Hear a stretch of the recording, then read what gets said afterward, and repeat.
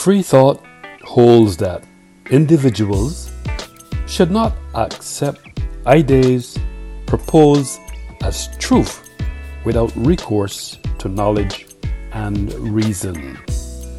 However, in the context of reason, since we are conduits, literally and figuratively speaking, and culture is expressed through us, then presumably it is reasonable to expect that if we inject Simon Lewis's assertion in this conversation, that the philosophical question must be asked: can we give voice to everything in our eyes, since we really can't verbalize it because we've got so many mixed emotions going on?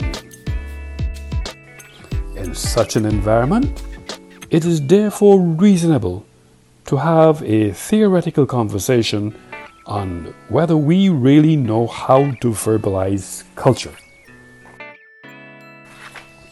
Since this can be construed as a theoretical cliché, which seems to behave somewhat like a literate reader.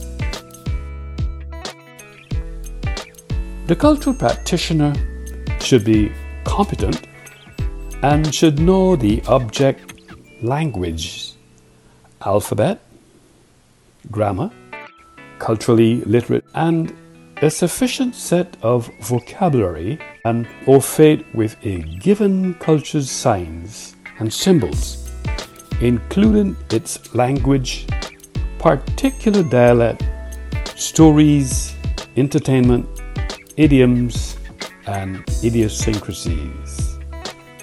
The primary goal of a cultural practitioner's technique is to determine the root cause of a defect or problem by repeating the question, why?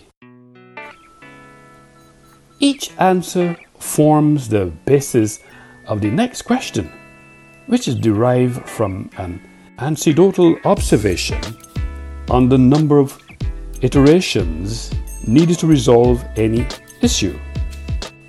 The construction of the aforementioned sentences have created an environment to the extent that I was able to elicit information on whether culture, verbalized, is explicit or implicit, or even a cultural practitioner's narrative.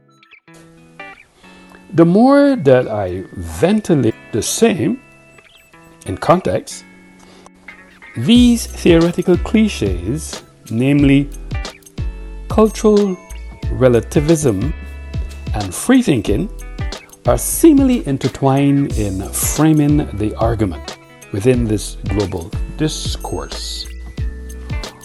All things being considered, free thinking obviously has to do with striving to build opinions on the basis of facts, scientific inquiry, and logical principles, independent of any logical fallacies or intellectually limiting effects of authority, confirmation bias, cognitive bias, conventional wisdom, popular culture, prejudice, sectarianism, tradition, urban legend, and all other dogmas. Correspondingly, cultures are merely different, not deficient, and each culture's norms and practices should be assessed only from the perspective of the culture itself, not by standards embraced by another culture. Cultural practitioners must be cognizant of the fact that they express, verbalize, utter, give tongue, articulate, either verbally or with a cry, shout, or noise. Susan C. Shelley, MLS, argues that in a world where ambiguous and undefined terms are avoided, verbalizes understanding pops up as a cliche or a predictable way of language. Writing, even expressing oneself, and no one questions what it actually means.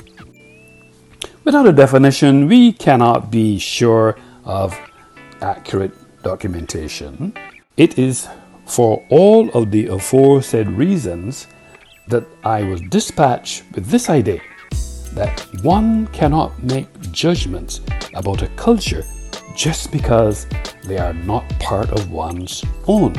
Outsiders should be able to see the cultural from a neutral perspective and not judge the culture before understanding it.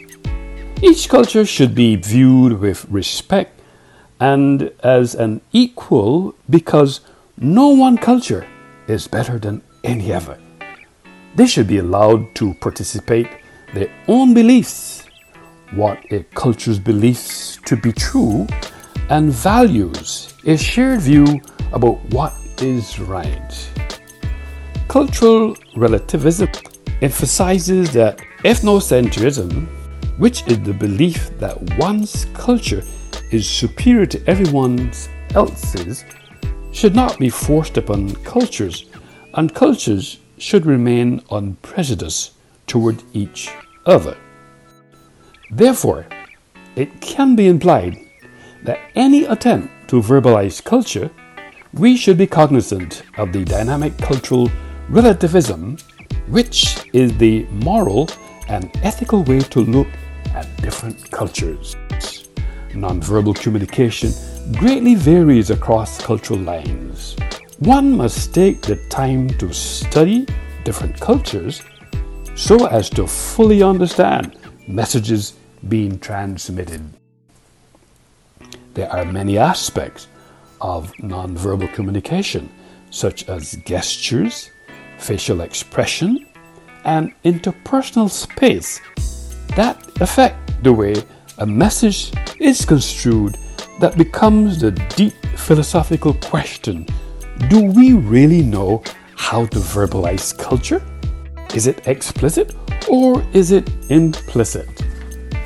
Presumably, how to verbalize culture seems to border on whether it is explicit or it is an implicit discourse, which has to do with culture change. Is a term used in public policy, making that emphasis, that influence of cultural capital on individual and community behavior.